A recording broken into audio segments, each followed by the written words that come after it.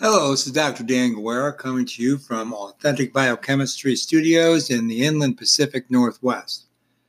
Today is the 4th of August, 2019, and this is the second segment in a discussion of the regulation of Treg cells in the acquired or adaptive immune response in humans. We've already introduced the topic briefly in the short segment that is exactly proximal to this one. And hopefully you listen to that and listen to my request that you go ahead and subscribe to my podcast. So I'm not going to go about it, discussing that any further. What I'm going to do is jump right into the discussion. So here it is. So again, this is Authentic Biochemistry. My name is Dr. Dan Guerra. And today we're going to talk about T regulatory cells. Now, for you to know what that's about, I want to do some background. First of all, I want to talk about lymphoid cells and tell you that they are complex in their derivation and derivatization from precursor cells and naive cell sets, but they also can interconvert. So that is a direct lineage of one cell to another, which used to be believed to be sacrosanct, almost apodictic in its vectorial direction, is not necessarily so. And we even talked about how the innate immune response has cells that look a lot like cells that are in the T helper class in the lymphoid line. In fact, there are innate lymphoid cells and not just natural killer lineage, other kinds of cells too. And I will talk about those three classes. So I just want to give you the global understanding that lymphoid cells are a major component of the human immune system. And so let's talk first about them.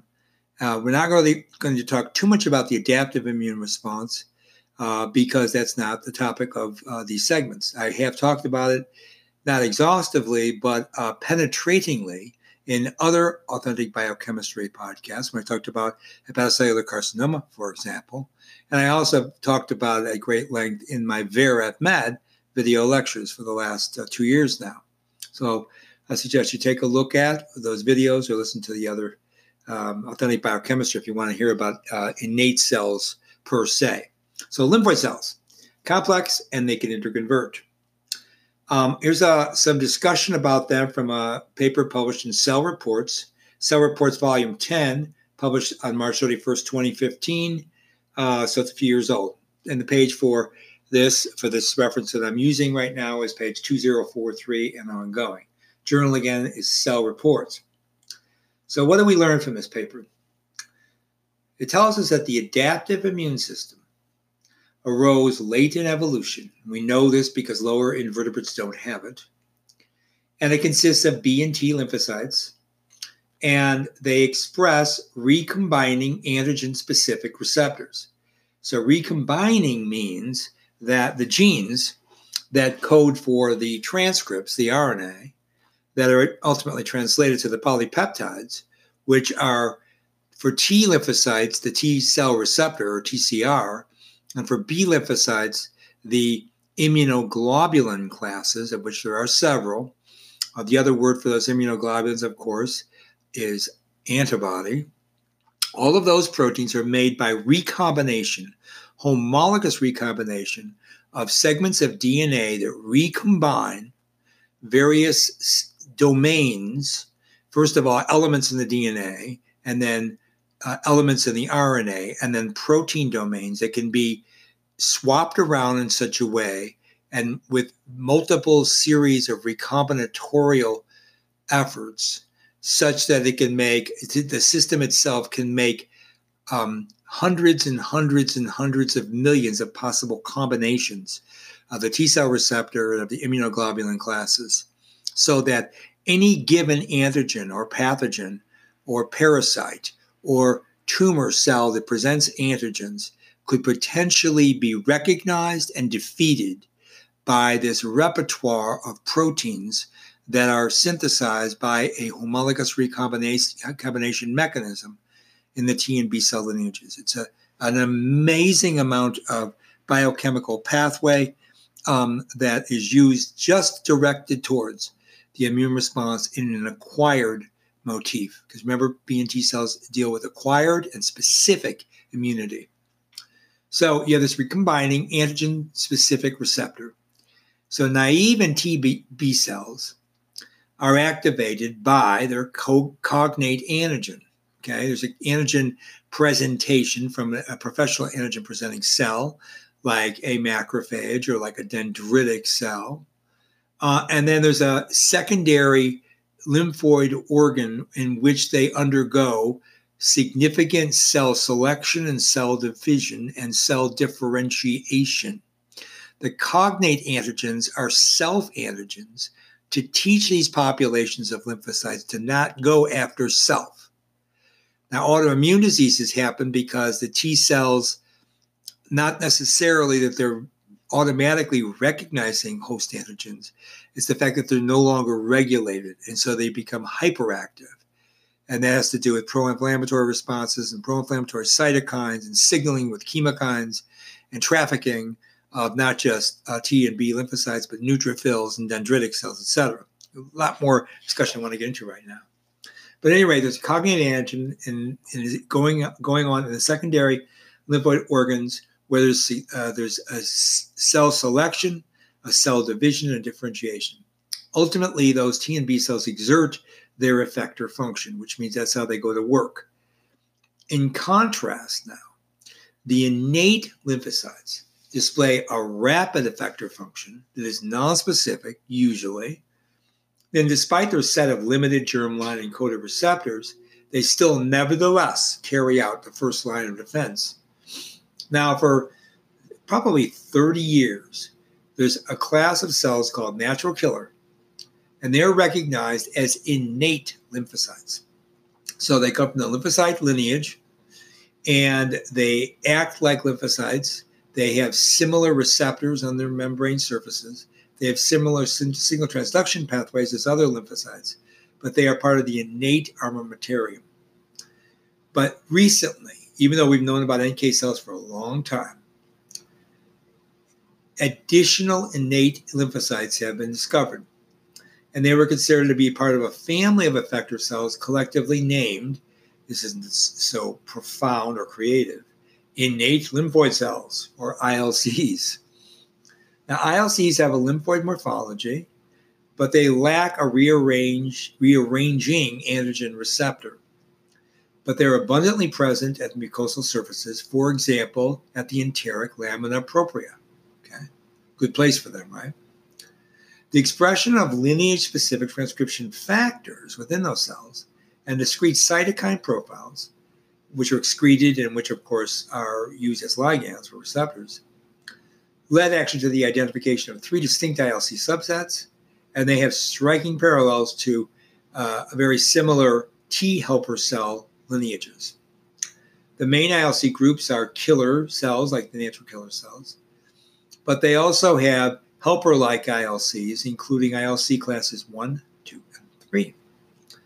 Group 1s, or ILC1s, resemble Th1 natural helper cell T lymphocytes, and they include the natural killer cell lineages and other interferon gamma-producing innate effectors.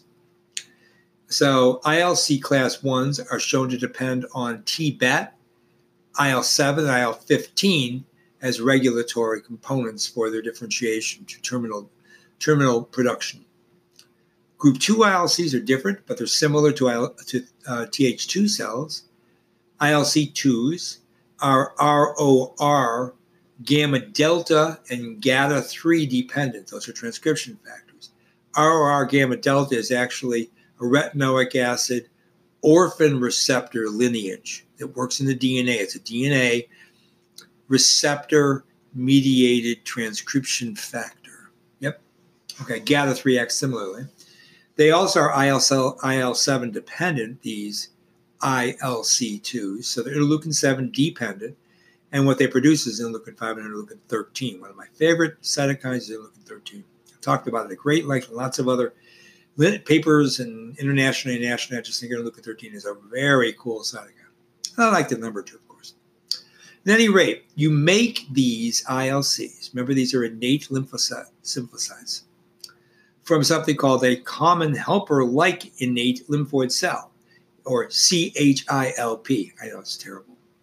But anyway, there's a transcription factor that's necessary in that lineage, and it's called NFIL3.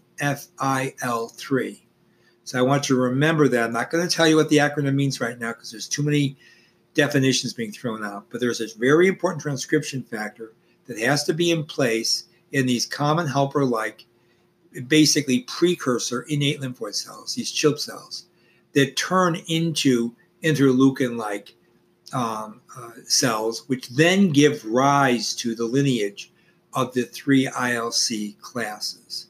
Cytotoxic ILCs, like natural killers, and then the ILC2, and then the ILCL3, of which there's at least 3 subsets of those. At least they have unique membrane-associated receptors on 3 different lineages of the ILC3 fraction. Yep, okay, so more on ILC3s. This is from a paper published this year in a journal called Cell Death and Disease, This is from volume 10, and it's from article number 315. It's all online now. A lot of these journals are published online free, actually. What does this paper from Cell Death and Disease tell us about ILCs? Class 3. First of all, they express, and I already mentioned this to you, the retinoic acid receptor, or RAR, related orphan receptor. So we now call that ROR, or ROR, and then the gamma T is the final molecular signature for that class. Now, because you have other RAR, orphan receptor mediated responses that are of the gamma T subclass. Okay, so just so you know, they have these cells, ILC3s, have signature cytokines. What are they? Well, of course, they're IL-22 and IL-17. You say, wait a minute, IL-17 or Leukin-17. Isn't there a T helper class called Th17s and they produce a lot of IL-17? My answer is, you betcha. So when you hear of a specific cytokine, we tell you it's produced by Th17 cells. That doesn't mean it's the only cell that will produce IL-17. Okay? So don't think that these things are just discrete and that they're owned by specific cellular subsets. They are not. But when they're produced by specific cellular subsets, they react differently because they're in a different molecular cellular environment. Hence that there's an interaction between the environment, intracellular, the genetics, and the immunoepigenetics of the system. So they follow into the paradigm I've been generating in a lot of my talks called the dia-event ontological paradigm, which has to do with looking at systems in biology as event ontologies. That's number one. That can be described dialectically, that is, by generating theses, antitheses, and syntheses before you ever get started from the primary literature. And then the third component of that, of course, is the fact that they are ontological species. That is, that you can study them as existing as true and justified and believable systems in nature. They follow, therefore, the epistemological judgments you have to make so they know that they are, as far as science is concerned, they're really there. Right? All right. So these ILC3s produce IL-22 and IL-17. Fetal ILC3s, or lymphoid tissue inducer cells, which are basically naive ILC3s, are required for lymphoid orgogenesis. How about that? While postnatally, the developing ILC3s in humans are important for the generation of intestinal cryptopatches and isolated lymphoid follicles, as well as for the defense against pathogens and epithelial homeostasis. All of that can be read from the Cell Death and Disease paper, and originally, if you want to know originally where that came from, the European Journal of Immunology in 2015, published in August of that year, and that would have been volume 45, page 2171 and ongoing.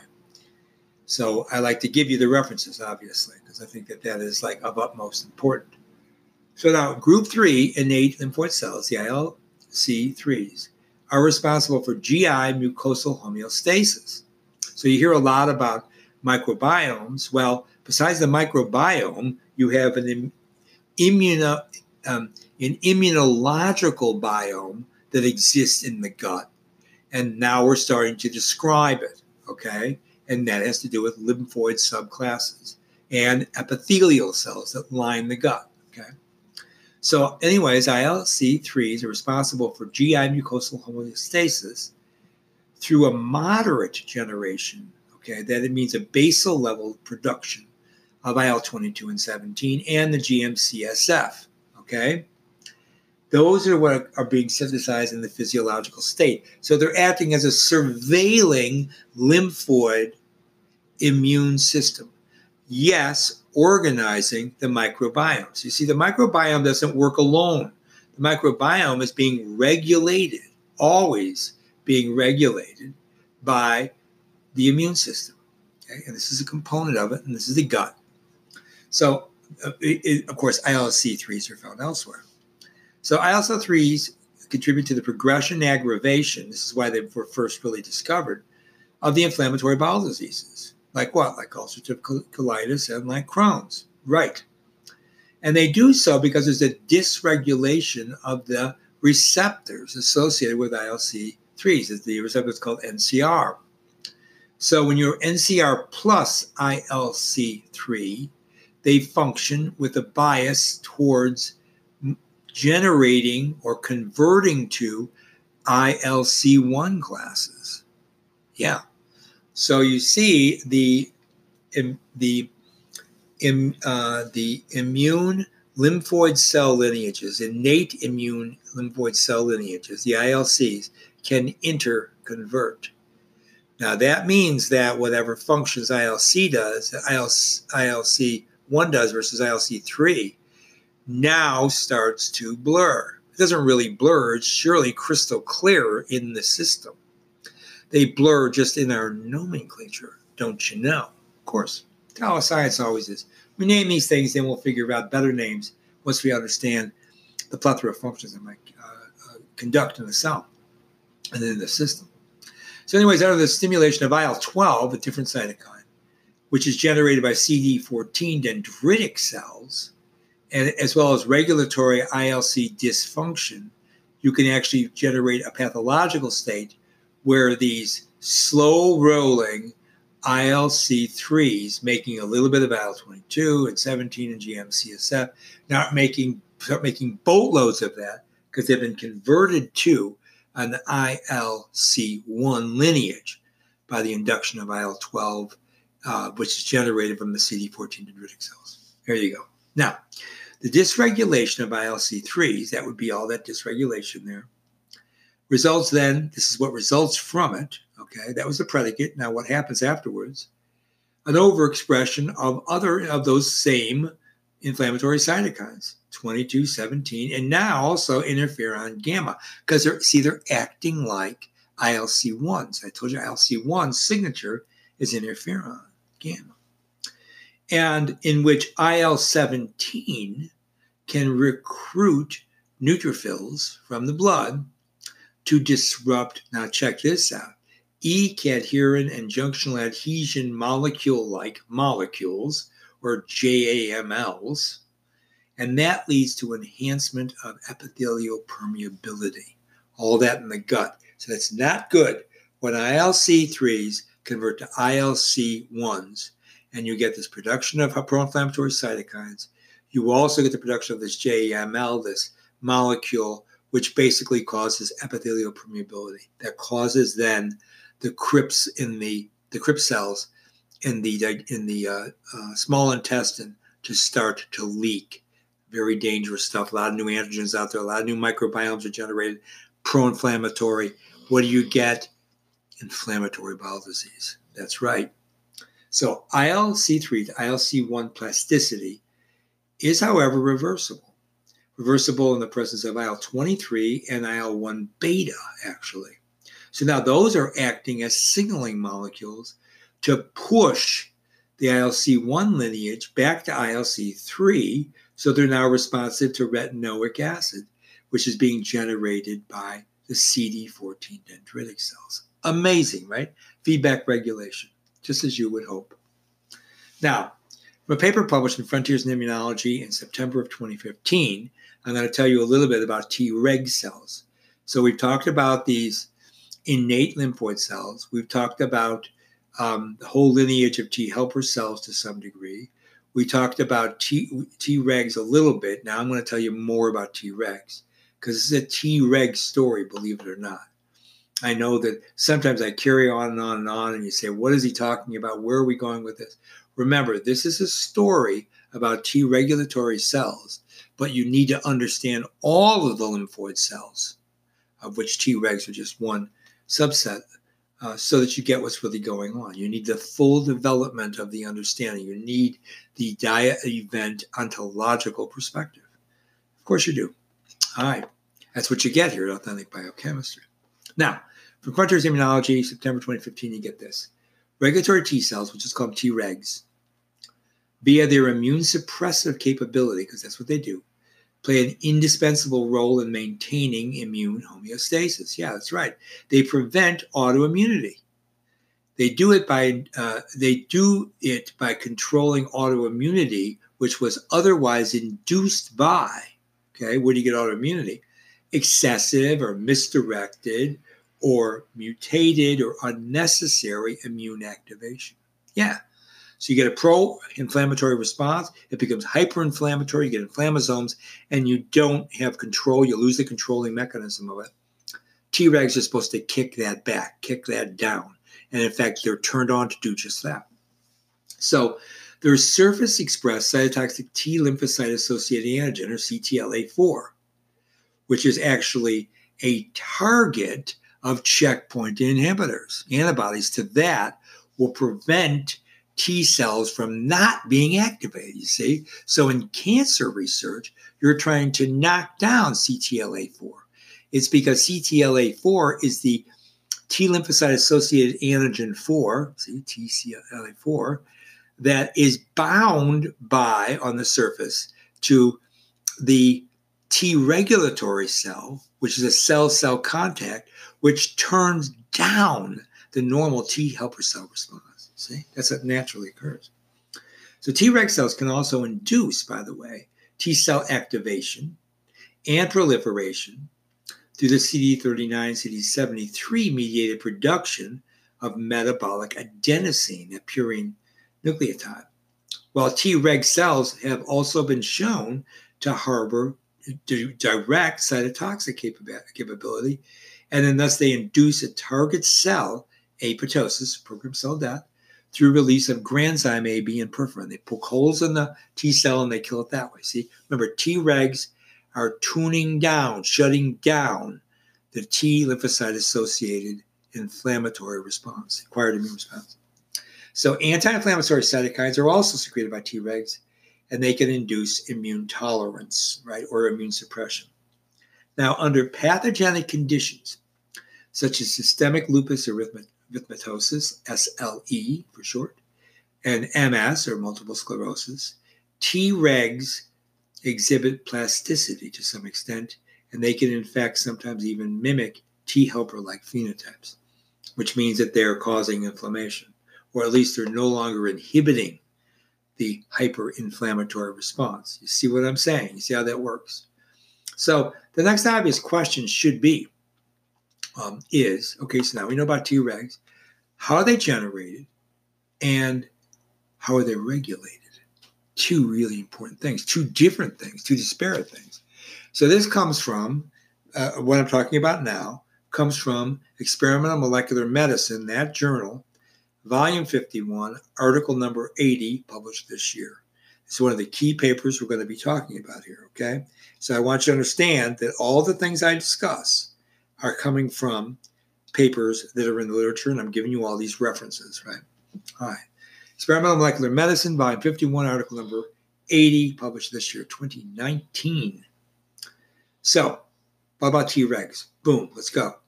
CD4 T cells, they express a CD4 membrane antigen on their surface, play key roles in acquired lymphoid immunity. They do it by orchestrating cytokinogenesis. Now, I don't think that's the word that's in the literature, but it is now because I'm putting it there. Next time I post a paper, I'm going to use the word cytokinogenesis. What does that mean? The generation of cytokines, non-specific, any cytokines, okay? Now, they do it while differentiating the CD4 T cells into their mature cellular lineages. What are those mature T cell lineages? You already know. Th1, Th2, Th17 effector cells, and then Tregs. All of that is controlled via T cell receptor activation because they're T cells and they have TCRs. I didn't say VCRs, I said TCRs. Each CD4 lineage expresses a suite of unique transcription factors. And this is what's going to be controlling the expression of genes right intracellularly, intranuclear, within each of those T cell subset lineages. Got it? Good.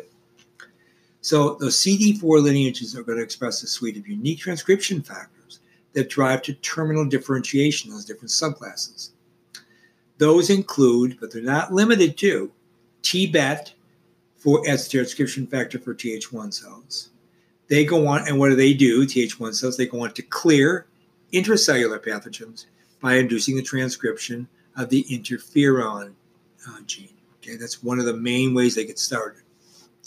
Similarly, Th2 cells expressing interleukin 4, 5, and 13, those are my favorite cytokine, except for maybe 17. In response to helminths, the parasite helminths, use the transcription factor GATA3, while Th17 cells express that ROR gamma T, remember that's the retinoic acid orphan receptor gamma T, as a lineage determining factor, and they produce cytokines, the Th17s, interleukin 17A, interleukin 17F, interleukin 22, and they're all regimented to eliminate extracellular bacteria and fungi. Of course they are. But there are dark sides to T cell activation, including a Th17 autoimmune mediated multiple sclerosis and a disease that affects a lot of people, particularly athletes, rheumatoid arthritis. Okay, so when you have an overextension of the Th17 class, that's really bad because it can lead to autoimmune diseases. And that's something we've noticed for a long time. Okay. All right. Now, that can all be blocked by Tregs. So Tregs will slow down differentiation and proliferation of effector T cells. I told you how they did it. And they'll downregulate, therefore, ultimately, inflammation, therefore checking autoimmunity and, as a special bonus, the allergic responses. So we're going to stop there because I've almost used up my 30 minutes, and 30 minutes is how long I let these anchors run.